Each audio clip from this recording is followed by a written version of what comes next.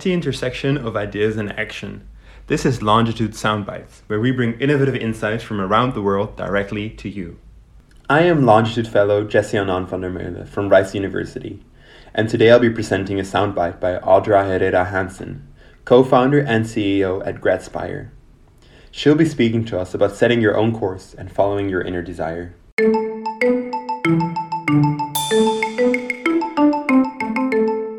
I sometimes think about the summer before 6th grade with my friend Gladys. Gladys's family lived in the bottom half of a duplex just a few minutes away from my parents' place, and we would spend time in their backyard, which was situated on a hill. We would follow each other around the backyard as if hiking on a narrow trail while we circled around trees and jumped from rock to rock. We would pass the time by just talking about anything that came to mind: music, movies, our families. One time, I told her I wanted to go to Harvard Law School. Even now, I am not quite sure why I said Harvard specifically. I had probably learned of it on TV and thought if it was a good place to go, then that's where I should aim to go. "You can't do that," she said. A natural resistance bubbled in my stomach and rose up my throat, but before I responded, she added, "We don't know anyone who has done that." I let out a breath. She was partly right. We didn't know anyone outside of our teachers that graduated from college, not to mention Harvard Law School. But after some thought, I did not feel deterred, only concerned that Gladys might have been holding herself back from her own dreams. I wish I could say that I was always confident that I was going to meet my goal, but I wasn't. Looking back, it was not so much about reaching a specific goal, but about feeling inspired and feeling like I had a purpose I was willing to work hard for. I am grateful to say that I did get into Harvard Law School. The day I was sworn into the Texas bar, I could see how proud my dad was, and I will never forget the joy I felt from that. I joined a Houston law firm and worked there for a few years, but eventually I felt an inner desire to branch out and do something completely new to me, start my own business.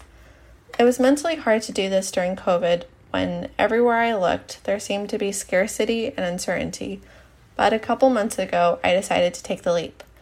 Currently, I am creating my own student loan tracking app, Gradspire, which is basically the tool that I wish I had when I was paying down my student loans from undergrad and law school. Although I am living the ability to set my own course as an entrepreneur, it has been a very challenging experience learning the world of mobile app development, graphic design, social media, marketing, business, and more. For this reason, I have to make sure that I take care of myself. It is a lot easier to have the energy and mental clarity to work towards my goals when I've had proper sleep, I'm regularly exercising, and I make time for calls with family and friends. I also regularly think back to the times that I have overcome obstacles and how a seeming failure led to something wonderful and unpredictable. I do not know what my life will look like in 5 or 10 years, but I feel confident that I have something to contribute to the world, and I will be able to handle whatever the future holds.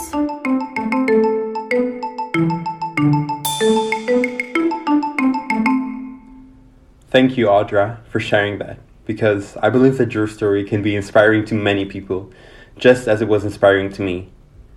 We've all had experiences where someone told us, "You can't do that," which can be motivated by many things. I've heard people say it out of envy or pure disbelief, but sometimes it's simply the result of people not having anyone in their closer environment to prove that their impossible dream is possible. Once I was in a similar situation, but I was the one telling myself, "You can't do that." Thankfully, I was able to let go of this inner resistance and managed to do things I'd never seen myself doing, like studying at Rice University. That's why Audra's story resonated with me so much. After being told that we can't do something, there are different ways to respond. Some of us may start to doubt ourselves and possibly even give up on our dreams, but some of us feel more encouraged to break free from the expectations of others, or our own expectations, and decide to follow their heart. It amazes me how Audra kept finding the courage to do something that nobody around her had done before, not just by going to Harvard Law School, but also by starting a business in a completely new field during these unprecedented times.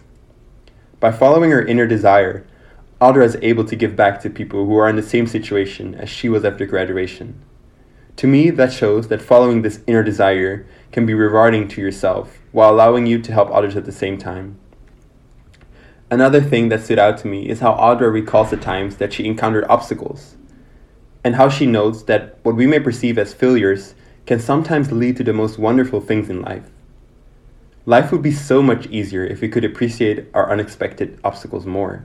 Look at the bigger picture and say, whatever comes my way, I'll be able to deal with it.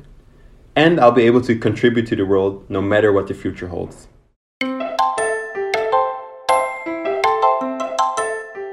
We hope you've enjoyed today's segment. Please feel free to share your thoughts over social media and in the comments, or write to us at podcast@longitude.site. We would love to hear from you. Join us next time for more unique insights on Longitude Soundbites.